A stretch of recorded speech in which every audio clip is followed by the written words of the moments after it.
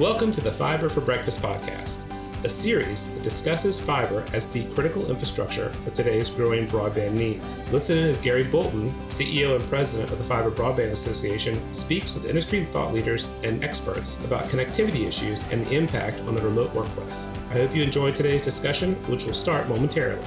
And remember, subscribe and like this podcast on your favorite platform. This week's Fiber for Breakfast brought to you by our platinum sponsor, Wesco. Well, good morning, everyone, and welcome to the Fiber Broadband Association's Fiber for Breakfast. We're now in our 8th episode of 2024. But before we kick off, I'd like to thank Wesco, the platinum sponsor of Fiber for Breakfast. Here I am in beautiful Yuma, Arizona, here to spend some time with Allo Communications and see some precision agriculture in flight. So I'm pretty excited about today. But a lot is going on in Washington, and last week the Fiber Broadband Association did a number of Hill visits to advocate for funding for the FCC's Affordable Connectivity Program, ACP. We need that funded. And we are focused on a wide range of legislation that will help accelerate fiber deployment.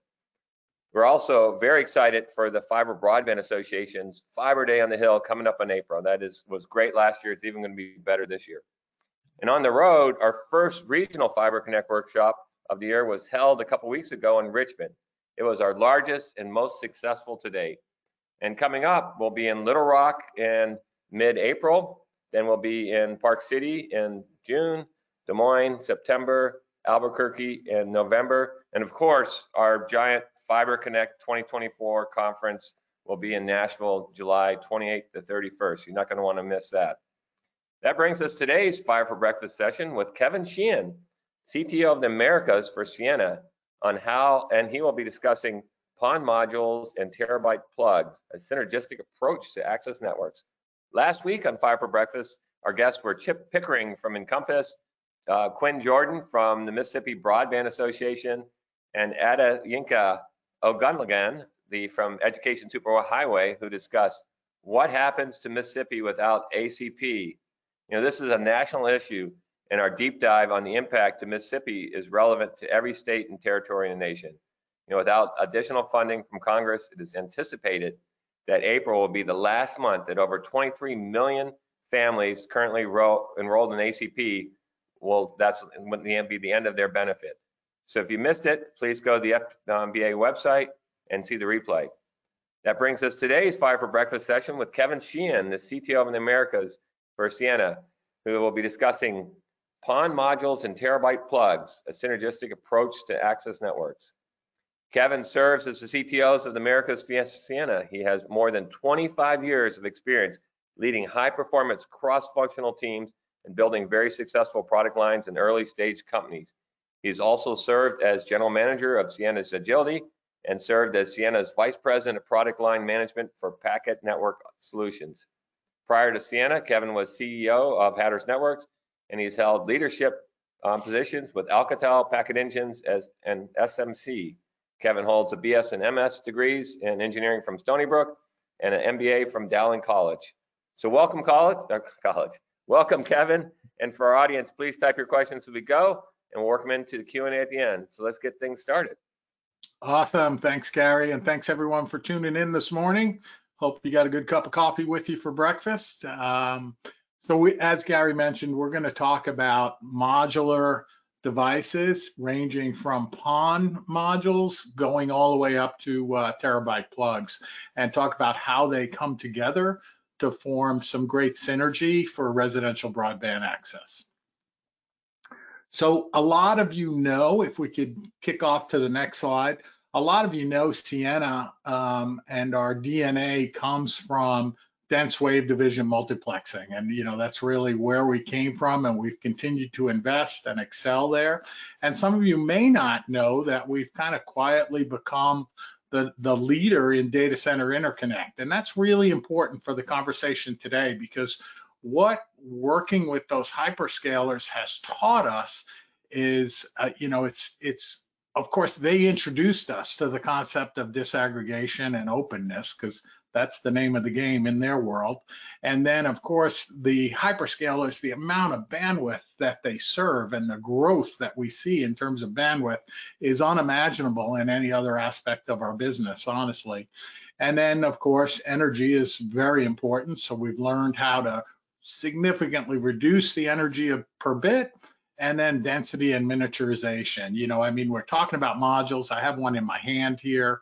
This module can do 1.6 terabytes of data, which is just crazy. I mean, Gary, you remember back in the early days when we were both getting started in our career, that would be racks and racks of equipment in a central office, and now it's a pluggable module. So it's just crazy, that learning curve.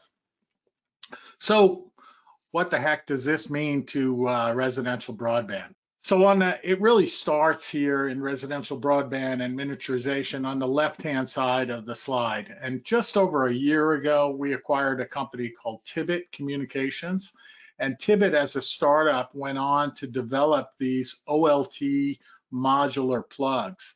So basically, if you take one of either of these plugs on the left-hand side of the screen and you plug them into virtually any type of device with a SFP plus receiver, you then turn that device into an OLT. So you could have a router, maybe you could have a hosting platform that's hosting a virtual BNG, for example. You put one of these plugs in there and it actually has a MAC address in it, and it converts the device into an OLT. So you can see that's revolutionary and evolutionary in the development of residential broadband. And then, if you could imagine that host device that has these PON plugs in it, it also needs some type of connectivity towards the middle mile of the network and back towards the core of the network. And what we have is our full family of coherent plugs, everything ranging from open 400 ZR plugs going up to 800 gig coherent pluggables and beyond. So, what we're talking about is giving the service provider, whatever kind of service provider they are, the flexibility to, plug and mix and match whatever they want to use at whatever scale they need at that point in time, and really using whatever type of host platform they'd like to use. So, it really adds a new level of flexibility, a new level of cost, and a new level of efficiency to the network. So let's make it real here and look at an actual disaggregated comparison. Here we're kind of focused on environmental footprint, which is the name of the game today. So you see that, if you look at a traditional router OLT combo on the left-hand side, and then a disaggregated and virtualized situation on the right-hand side, you see really, more than 50% reduction in energy and almost a 70% footprint reduction as well. You also, if you look closely, you see things getting started in a 1RU form factor with pluggable modules. And, as you're out there today, Gary, virtually, maybe not the middle of nowhere, but near the middle of nowhere, you can appreciate, and the service providers you're talking to, they don't often need a very large platform to get started serving these rural areas. They'd like to get started as small as they can, and even in a pay-as-you-go modular format as well. So, this disaggregated modular approach is really making that real for the service provider, whatever kind of service provider they may be. And of course, we are talking in most cases today about when we're talking about funding, when we're talking about ACP, we're talking about rural America. So we have some pictures here of rural America. And, the fact of the matter is that even with, $40 billion or so of BEAD funding and another 10 or so billion dollars of matching funding, it's still very challenging for service providers to serve this market. There's a reason why a lot of the unserved and underserved have been that way through the years. It's a difficult market to solve, to penetrate, a difficult market to attack.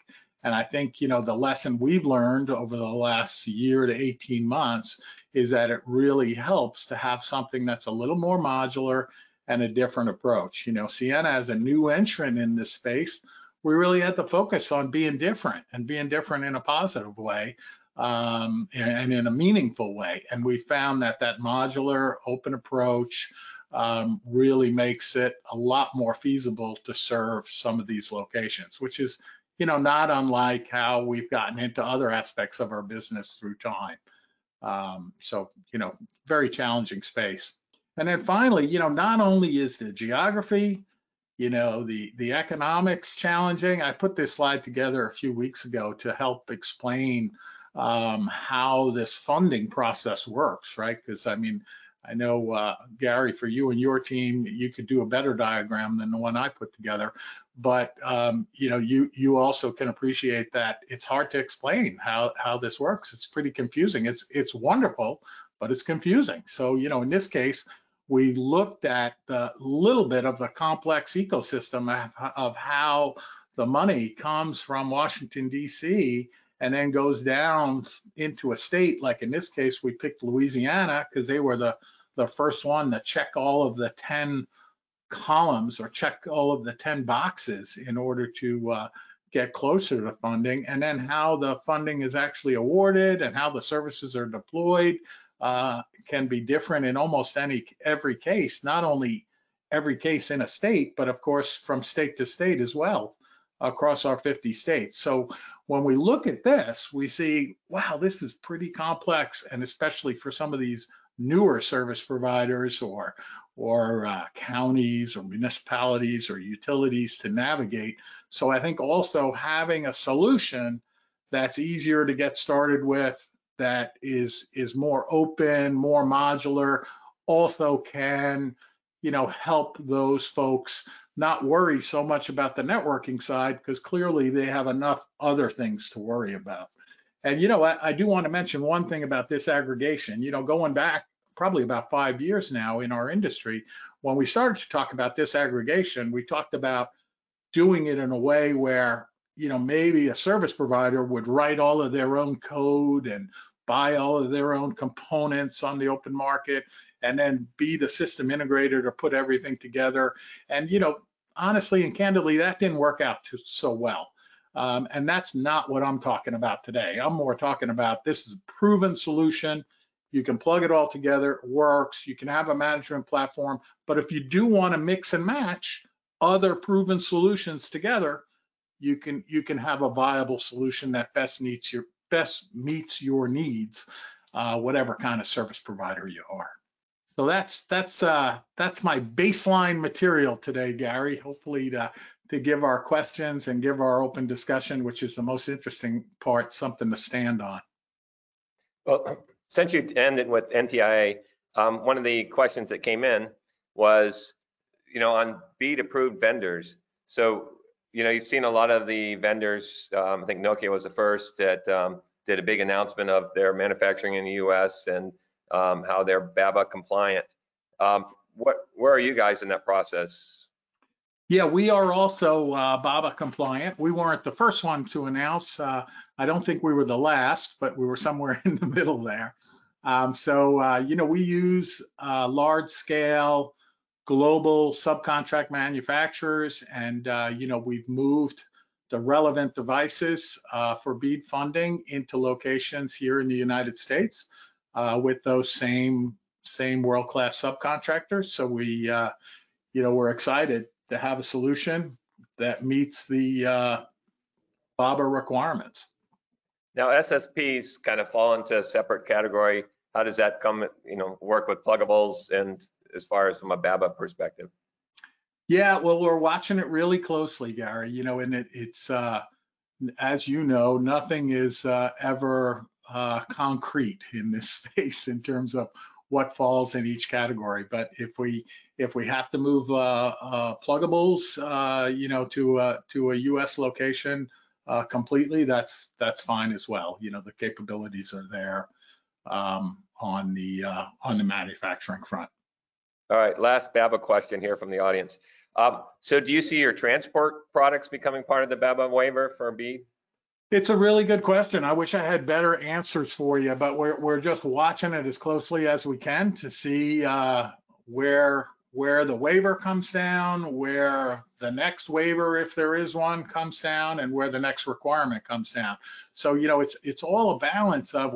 I mean, we as Ciena, we don't really have a strong feeling where we should manufacture the equipment. It really, of course, comes down to cost. And the cost impact of manufacturing some of the devices in the United States for any equipment manufacturer, not just Ciena, is significant. But I understand the requirement, and I support the requirement. If we're going to give out all of this government funding, there should also be something in it for the government other than merely bringing the broadband out to the subscribers. Another question from the audience. Does this disaggregated and virtualized solution have built-in maintenance modules to monitor and maintain the fiber to the home network?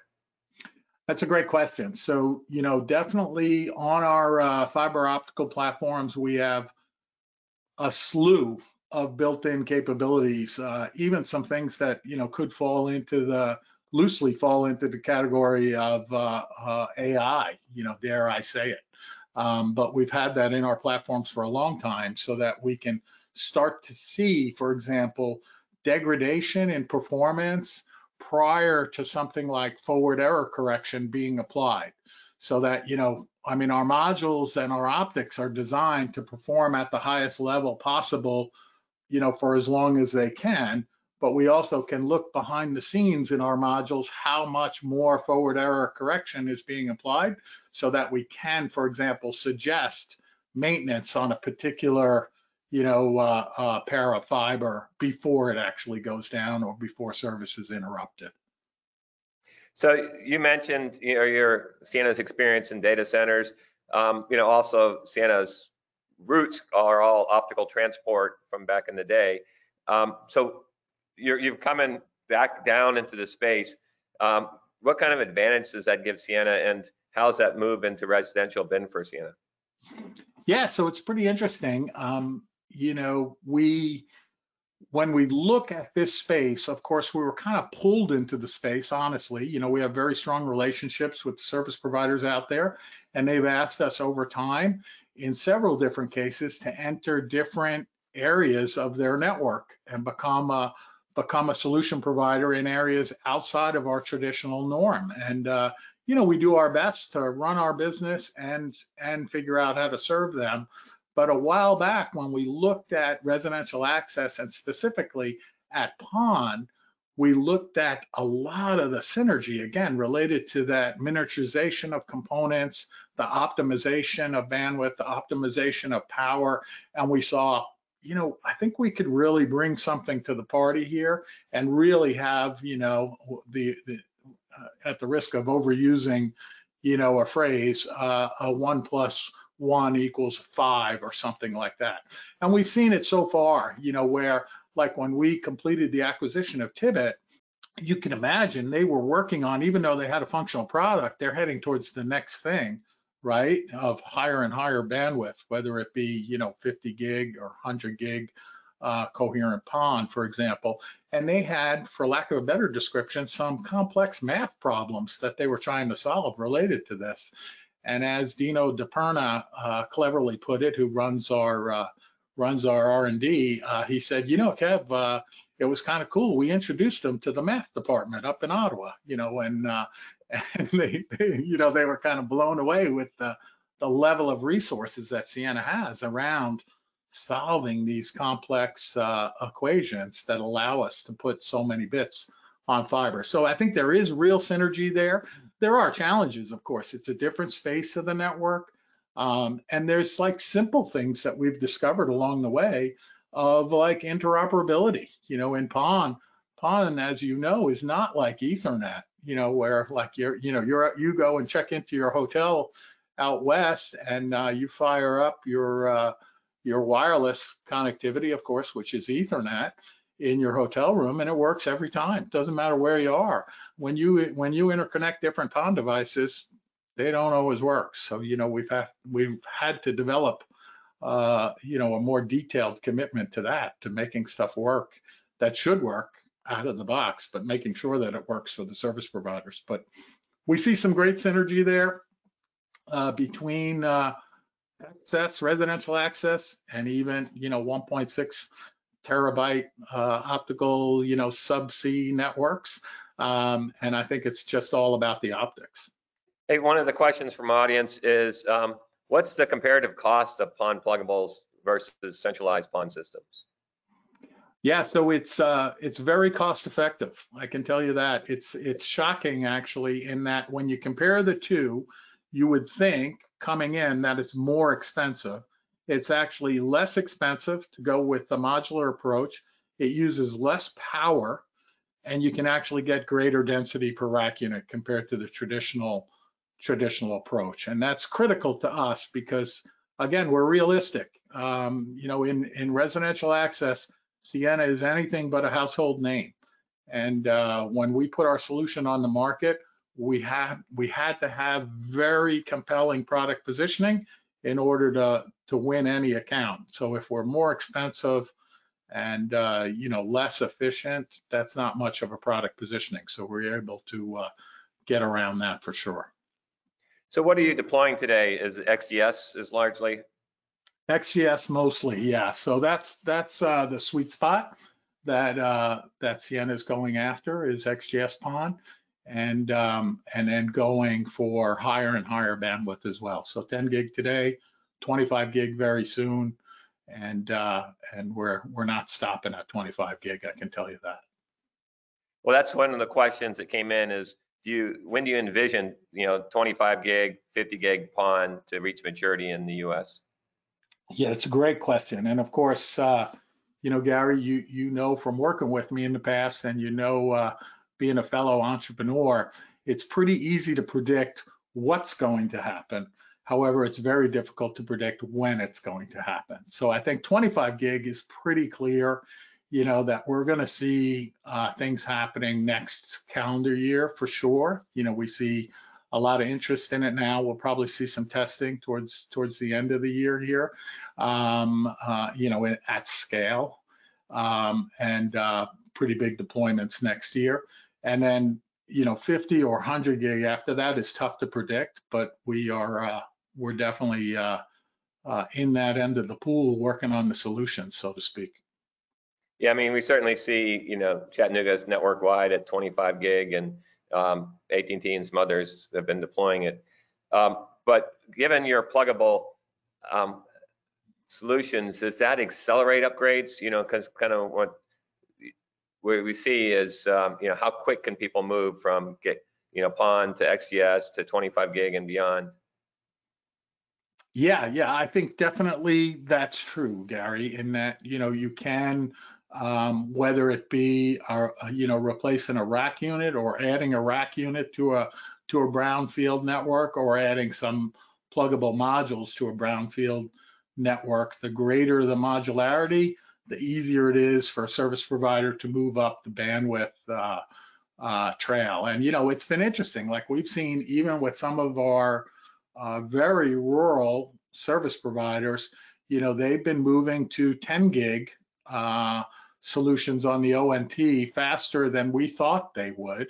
And it's primarily not because, in those cases, that I would say that they're rolling out a lot of 10 gig, but they are getting into speed wars, even in rural places, where someone else is perhaps offering a 5 gig service. And even though you may not have a lot of folks buying a 5 gig service in rural America, if you're in a competitive situation, you want to be able to offer something, that's 5 gig, 8 gig, et cetera, to be competitive. Now, when someone's upgrading, so say that you have people that are on PON or XGS and they're wanting to upgrade, would you be able to have mix and match pluggables in the same rack unit, or do you have to add another rack unit? You can mix and match different pluggables, if there were different pluggables, right? You know what I mean? Like right now, we have the only pluggable out there, but they are standard spaced plugs, so you should be able to mix and match, just like you can mix and match gray optics today, with coherent optics as plugs. And so one of the things, I see this significant sustainability benefit from disaggregated virtual PON solutions. Are your customers talking to you about what they need to do to get to zero carbon footprint, or is that coming into play? Are you seeing that in RFPs? I mean, how much do people care about that in the access space right now? We're seeing more and more questions about that in RFPs, whether it be for corporate compliance or for, practical use cases. But I think the bigger issue is, some of the larger service providers that are paying a huge percentage of their operating expenses go to electricity, as you know. So, being energy efficient is very important. So that's number one. It's not just, a pleasing thing to talk about. It's practical. It's a big expense, and it's an expense that keeps giving, so to speak, right? You keep having to pay your electricity bill. And then also, a lot of the big service providers are looking to, retire and consolidate some of their physical serving locations. So, if you can reduce the footprint and reduce the energy utilization, you can also consolidate the serving footprint. And that also saves them a lot of money. And it also allows them in some cases to sell that real estate and make some capital as well for their balance sheet. So it's very important going above and beyond what perhaps a corporate mission is related to carbon footprint, but we are indeed seeing requirements about carbon footprint, not only what the product does, very importantly, but what you as a corporation are doing to reduce your own carbon footprint. We see questions like that in RFPs more and more these days. So it's really OpEx driven today, and then but the side benefit of meeting the carbon reduction goals that people have. I think so. So one of the other questions came in is, what about interoperability with all the different ONTs in the market? Yeah, it's a reality. So, we're doing a strong job now. We're fully committed to it. And like I said, it's challenging, or I should say it was more challenging than we thought it would be, because you take stuff out of the box and you think it should work together, but it doesn't. It's not related to Sienna. It's anyone's equipment. When you plug it together, it doesn't always work in this space. So we're committed to interoperability. We're committed to pre-testing different software load changes too from other companies, et cetera. And it's challenging for sure. All right, well, there's a few more questions we won't be able to get to, so hopefully you can follow up with those, Kevin. But hey, we just really appreciate, Kevin, you sharing your experience and your insights on PON modules and terabit pluggables. I always love when I'd have Alexander on here. He would show us terabits in his hand. Says tell Steve I said hello. I know, I had to do my part and bring it too. Hey, there you go. Steve Alexander. Well, thanks, Kevin. Appreciate it. And thanks everybody for joining us today. And look forward to getting back to see you next Wednesday. So long from Yuma, and we'll see you guys next Wednesday.